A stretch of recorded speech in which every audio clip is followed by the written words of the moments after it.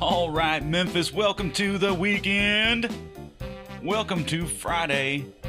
Welcome to Memphis Flyer Radio. I am your host, Toby Sells, news editor over there at the Memphis Flyer. That's your alternative news weekly based right here in good old Memphis, Tennessee, USA.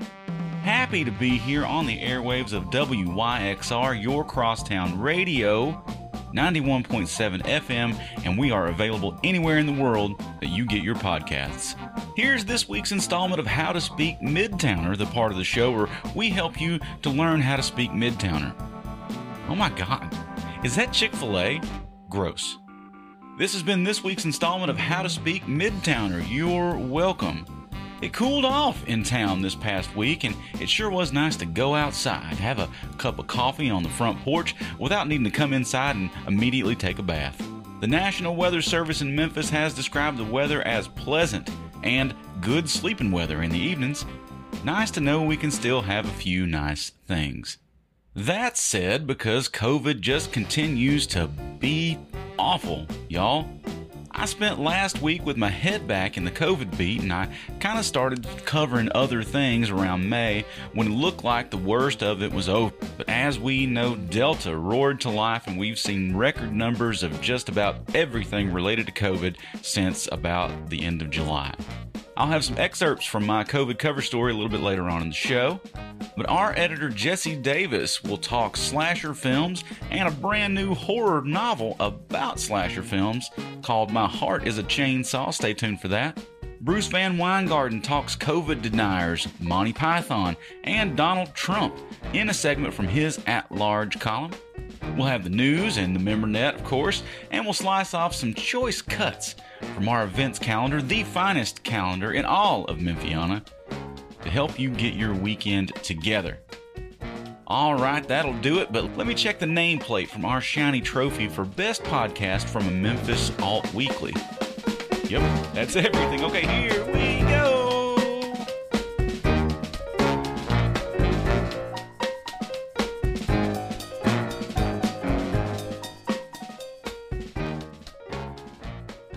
Going to start the show this week just like we do every single week. This week with a rainbow-twinged look down the MemberNet. That's Memphis on the internet. The Ida rainbow. Images were everywhere. So many people posted the rainbow brought by Hurricane Ida's near miss last week. But Memphis AF said it best on Instagram. Did y'all catch that beautiful A rainbow yesterday? Pick up the Memphis Flyer for unedited versions of all that.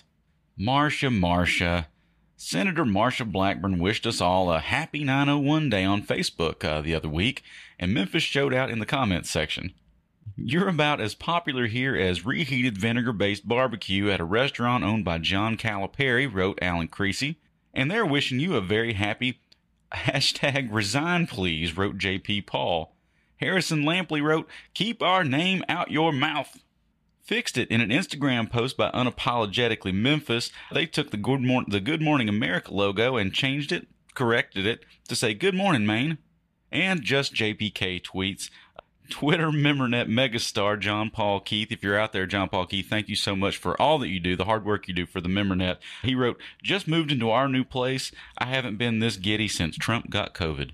Having a look at the week that was.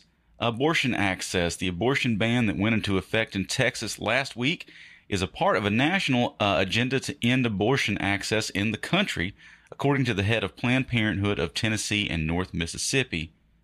People in Tennessee have got to watch what's happening in Texas really closely because Governor Bill Lee and the General Assembly could very easily replicate the bill here, said President and CEO Ashley Caulfield. Short-staffed. Bus riders are waiting longer for buses or waiting for a bus that never arrives due to a staffing shortage at the Memphis Area Transit Authority, or MATA. MATA's goal for on-time performance, or how often buses arrived in a 7-minute window of their scheduled time, is 76%. Since May, it's been about 63%. MATA CEO Gary Rosenfeld said the number is totally unacceptable. MATA has about 200 fixed-route bus operators and needs about 30 more just to have enough manpower to provide reliable daily services. There's also a shortage of mechanics who are needed to regularly inspect the buses every 8 to 10 days. Without a full complement of mechanics, the inspections back up and those buses can't run. Mask opt-out order blocked. On Friday, September 3rd, federal judge Cheryl Littman issued a temporary restraining order against Tennessee Governor Bill Lee's executive order, which allows parents to opt their children out of school mask mandates regardless of school district policy. Parents of 2 local children with disabilities filed the lawsuit, and in the wake of a hearing, the federal judge issued the temporary order blocking Lee's order. COVID-19 and jail. U.S. District Judge Cheryl Littman entered an order last week denying a motion from the Shelby County Sheriff's Office to terminate a consent decree of last June mandating improved access to COVID-19 prevention for prisoners in the Shelby County Jail. The consent order was the result of litigation on inmates' behalf by the American Civil Liberties Union of Tennessee. In seeking termination of the decree, the motion from Sheriff Floyd Bonner had claimed that the department had offered all inmates access to a vaccine and provided adequate educational materials and incentives to take the vaccine. Littman rejected this argument, finding that contrary to the assertions of head jailer Kirk Fields, it was not clear that all detainees had indeed been offered a vaccine. The judge found further that it was even less clear that all inmates had received the educational materials the sheriff's department contended had gone out to each and every one of them. Feds probe state. The U.S. Department of Education's Office for Civil Rights is investigating Tennessee along with 4 other states to determine whether statewide prohibitions on universal indoor masking discriminates against students with disabilities. The investigation will explore if Tennessee's policy that allows parents to opt out of school mask mandates prevents students with disabilities who have a higher risk of severe illness, quote, from safely returning to in-person education. Susan Goldberg with the Office of Civil Rights is concerned that this policy may be preventing schools from meeting their legal obligations not to discriminate based on disability and to provide equal educational opportunity. Here's a story from our Gaydar section, anti-LGBTQ suit. Tennessee's top attorney believes in the sanctity of school sports and work bathrooms more than, quote, every person should be treated with respect and dignity and should be able to live without fear no matter who they are or whom they love.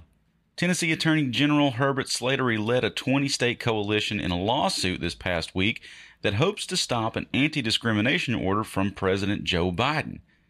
The order was issued in January and prevents discrimination based on gender identity or sexual orientation. The order reads, children should be able to learn without worrying about whether they will be denied access to the restroom, the locker room, or school sports. Adults should be able to earn a living and pursue a vocation, knowing that they will not be fired, demoted, or mistreated because of whom they go home to or because how they dress does not conform to sex-based stereotypes. But Slattery says no. He says the guidance purports to resolve highly controversial and localized issues such as whether schools must allow biological males to compete on girls' sports teams, whether employers and schools may maintain sex-separated showers and locker rooms, and whether individuals may be compelled to use another person's preferred pronouns. Slattery claims Biden's orders threatens women's sports and students' and employee privacy. To get there legally, Slattery and his coalition, including Kentucky, Louisiana, Mississippi, and more, claim only Congress, not the president, can change these sensitive issues of enormous importance. These agencies simply do not have that authority, Slattery said, but that has not stopped them from trying. All of this, together with the threat of withholding educational funding in the midst of a pandemic, warrants this lawsuit. Government watchdog group Accountable U.S. said last week that anti-LGBTQ rules hurt people, especially kids, and they hurt business. Kyle Herring, the president of the group, said, unfortunately, it seems that legalizing discrimination is so important to Attorney General Slattery that for him, it outweighs the risk to his constituents and Tennessee's economy. Students deserve to learn in a safe environment where their identities are respected, not used as props in a conservative culture war.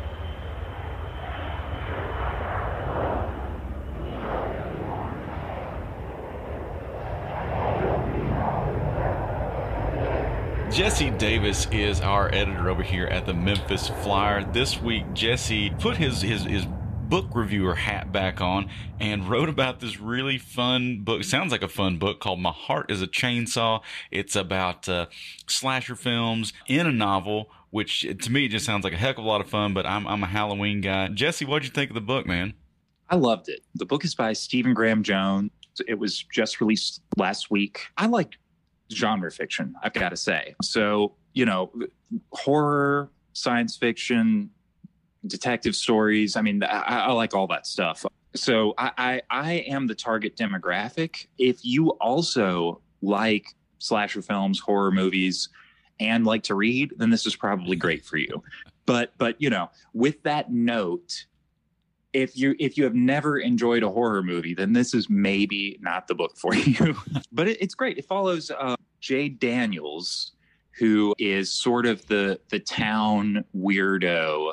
She's obsessed with slasher films, and she lives in a very small town in Prufrock, Idaho, and it's like rapidly gentrifying, and the demographics of the town are changing, and what she sees as a slasher cycle begins, and she is kind of the Cassandra of the story, because no one trusts her, right? Because she's always getting in trouble in school and all that. So it's her senior year of high school, of course. There are certain slasher rules. And so anyway, no one trusts her. And she's the one who says, all of these seemingly unconnected disasters that are happening in town are connected, and they're all going to culminate at the town has a tradition for, they're one of those places that they like get on the lake and watch Jaws on 4th of July. Yeah, and she's like, that's it. It's all going to happen there. And it's a really great book. It's pretty fast paced.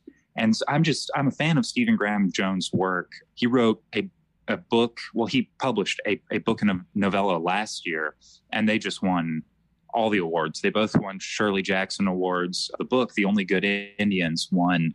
I mean, it got like a ton of awards. Yeah. And I think he's a phenomenal writer, and he sort of straddles that divide between really literary fiction and also very propulsive, plot-driven genre fiction. And I think he mixes the two of them really well.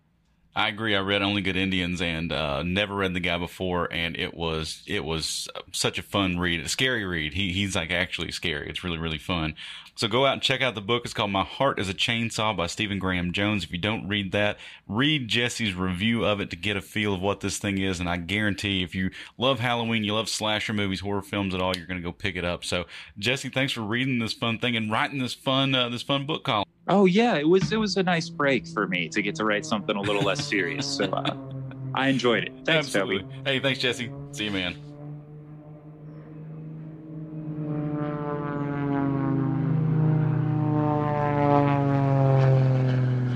And now I'm going to read for y'all some excerpts from the cover story I did this week. It's called A Preventable Pandemic. COVID blazes through Memphis, but experts can maybe see the end, the real one this time. COVID's second verse is same as the first in many ways. It's come with familiar things like mandatory face masks, social distancing, and an unshakable worry about what comes next. But we now know that the second verse, the Delta variant, is far more infectious, faster, meaner, catching on with a younger audience, and maybe the most frustrating part is it's mostly preventable. Experts here say late summer's record-setting rise in cases is a surge of the unvaccinated. Healthcare leaders say 99% of COVID patients they see now are unvaccinated, and that's a stat, not hyperbole. That figure is, of course, likely heavy on those now broadly called anti-vaxxers, right-wingers who put personal freedom before public health. Many, too, are otherwise healthy people in their 20s and 30s whose reluctance to get a vaccine remains a mystery to many health officials. But a huge chunk of Shelby County's population are unvaccinated not by choice. No vaccine is yet approved for children under 12. Pediatric COVID cases comprise nearly 40% of the county's active cases late last week. The kids are getting sick, there's no medicine to protect them, and we're sending them to school with hundreds just like them. Thanks to the more contagious Delta variant and vaccine hesitancy, the COVID situation in Shelby County last week was as dire as it's ever been before. Historic high rates of new cases, hospitalization, and test positivity rates make that dire situation an unfortunate reality. Last Thursday, Doug McGowan, the city's chief operating officer, reported 2 grim milestones. More people were being treated in Shelby County hospitals at one time, there were 721 of them, than in any other previous time in the 18-month pandemic. Area intensive care units, ICUs, were treating 203 patients, and 518 people were in acute care because of COVID. Across the county, 163 people were intubated, setting another COVID record here. Through the difficult data, however, rises a sort of delicate optimism. Some numbers started to soften last week, officials said, but predictions on the figures came laden with plentiful, anxious caveats from experts bitten by Delta's global surprise. New case rates blasted past records Memphians thought terrifying in January. The week after Christmas, nearly 18% of COVID tests were coming back positive. Consider that the past 3 weeks the figure has hovered around 21%. But it has hovered, and some officials hope that the spread may have stabilized. Officials at Baptist Memorial Hospital said COVID cases there crested at 172 this past winter. Weeks ago, the hospital had 10 COVID patients, but Delta cases there stair-stepped and hit 152 recently. That number has since stabilized too.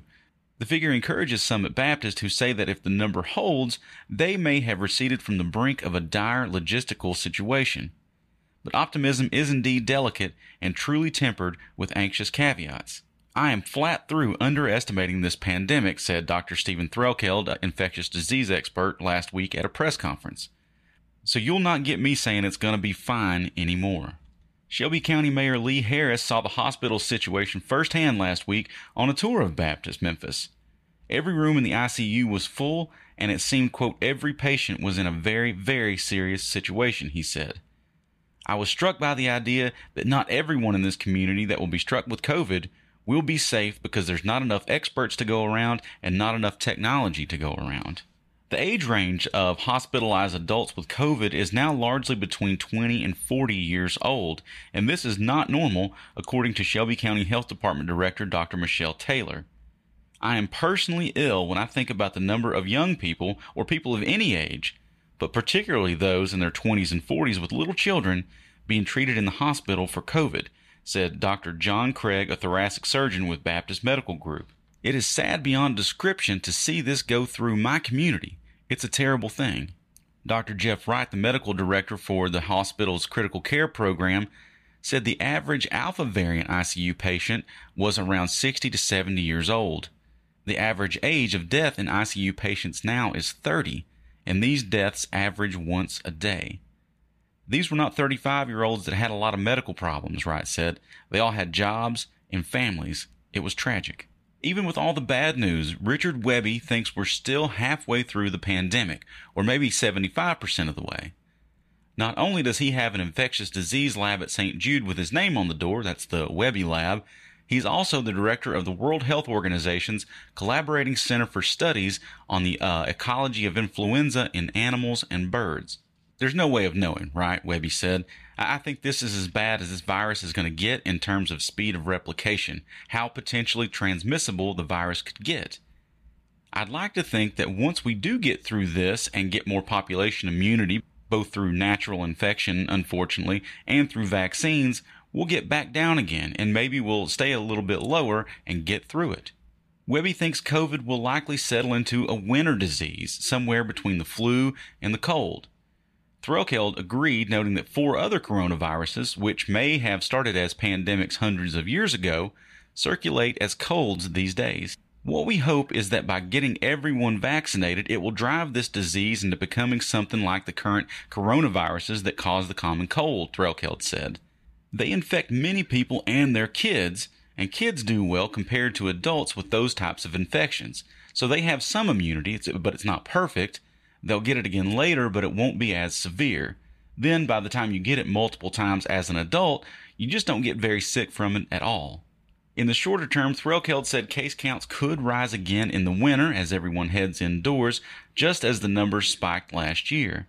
But he said we might see this thing really taper off when we look at the springtime.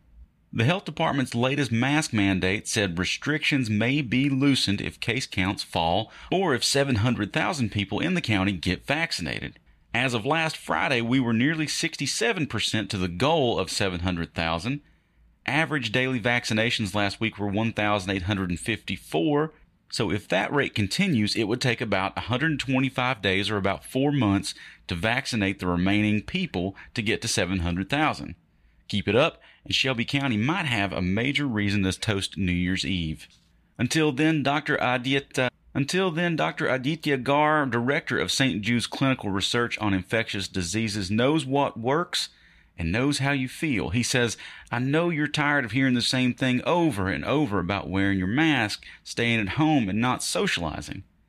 A part of that is that the people who have been doing this intensely are the ones who continue to do it intensely, although they are tired of it. But the people who never had the appetite for it still don't have an appetite for it. McGowan, the city's COO, is likely tired of talking about COVID too. He's been directing much of the area's response to the pandemic and given regular updates on the situation. Last week, he asked for help. He said, we're asking that everybody, that you just do the right thing. We understand this has been a rough 18 months for everyone in our nation, but it is not the job of the city government or the county government or the health department to navigate this alone. Nor is it the responsibility of the hospitals to navigate this alone and be just the net receiver of those who are very sick. It is individual by individual, person by person, who complies with common sense and doing the right thing that will get us through this pandemic.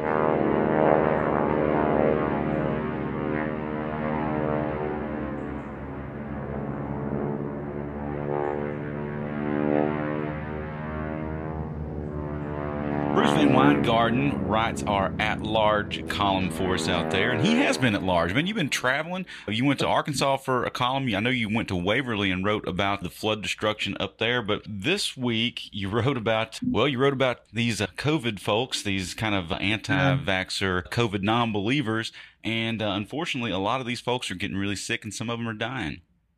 Yeah, it's true. I will say in terms of going out and reporting, it seems like this column is turning into going out and reporting every couple of weeks, and then just coming back and going, I'm just going to rant. This week was one of those rants, and I saw a piece where two conservative radio hosts in Florida had died, Mark Bernier and Dick Farrell.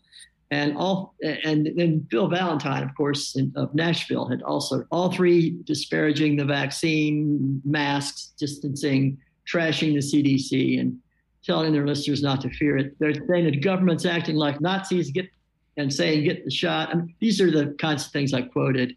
And of course, they unfortunately, paid the price, the ultimate price for their ideology, and died. So I started working on that, and I'm noticing every day there's there's somebody, an anti-mask leader in Texas, or a politician in Missouri, a virulent anti-vaccine person dying. So I wrote about that.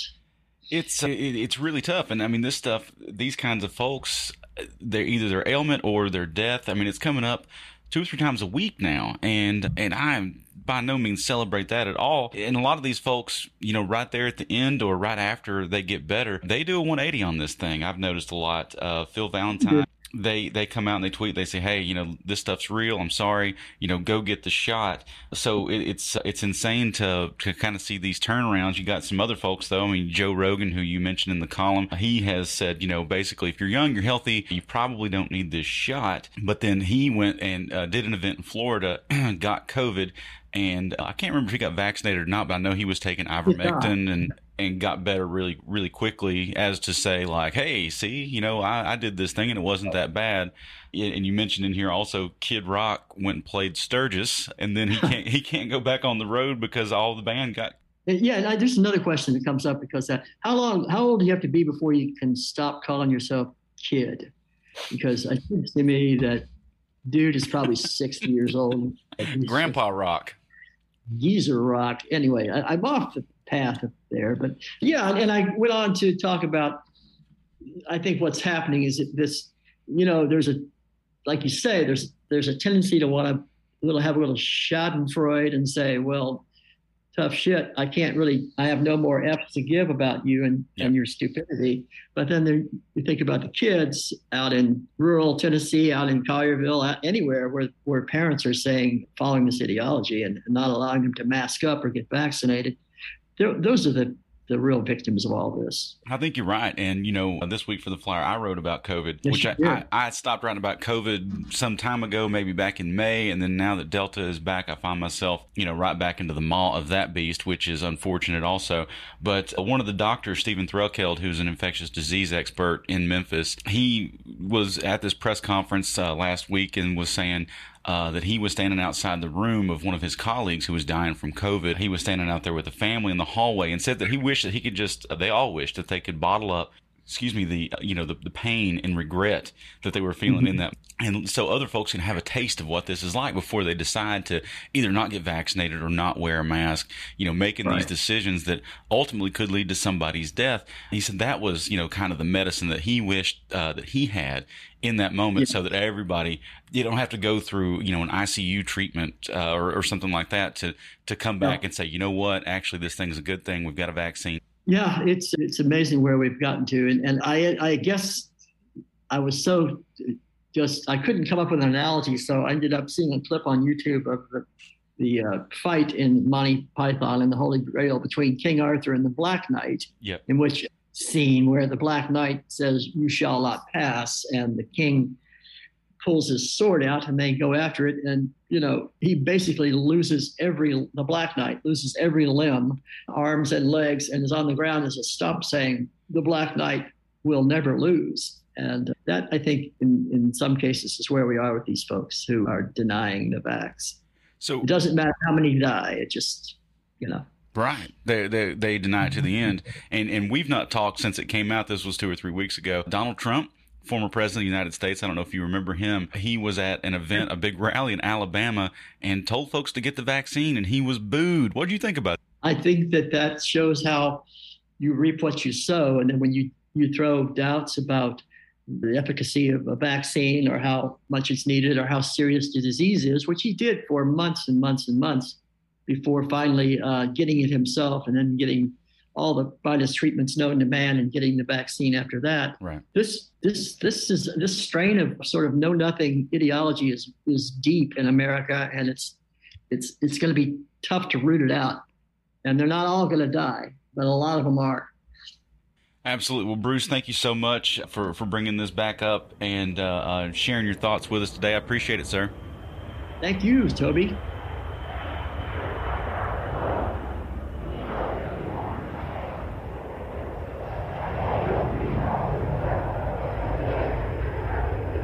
Let's break out a fresh copy of the paper here. Turn back to our calendar section and see if we can't help you get your weekend together.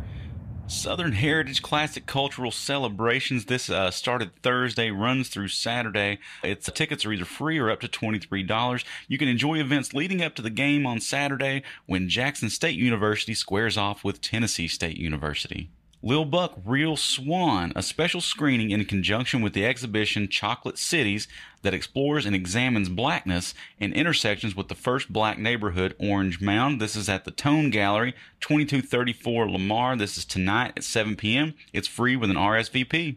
Trippin' Comedy Show. This features DC Young Fly, Emmanuel Hudson, Chico Bean, Darren Brand, and Justin Whitehead. This is at the Cannon Center for Performing Arts. This is tonight, 7 p.m. Tickets are $55. Mad Tea Party. Celebrate your unbirthday, featuring drag performers, tunes from DJs, door prizes, and costume prizes. This is at Black Lodge, 405 Cleveland. This is tonight, 8 p.m. Tickets are $10. Super Chevy Show.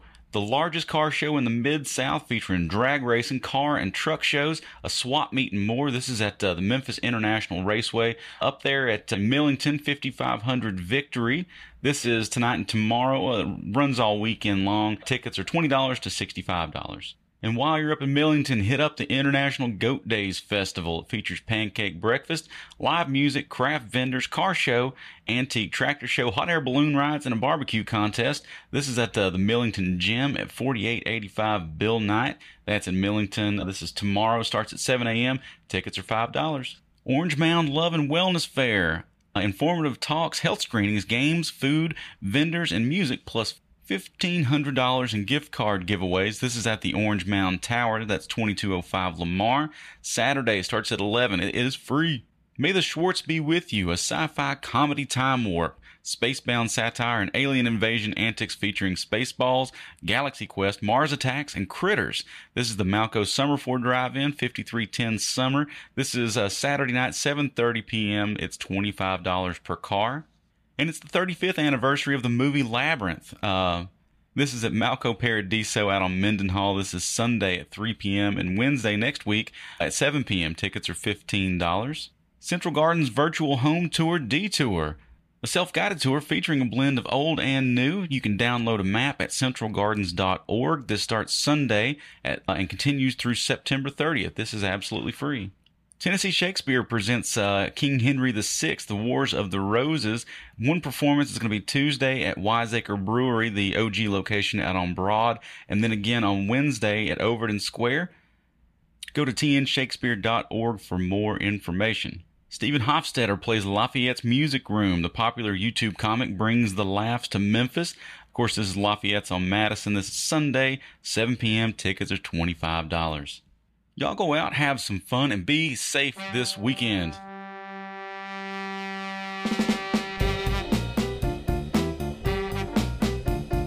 All right, that's going to do it for my half of Memphis Flyer Radio, the talk half of the show.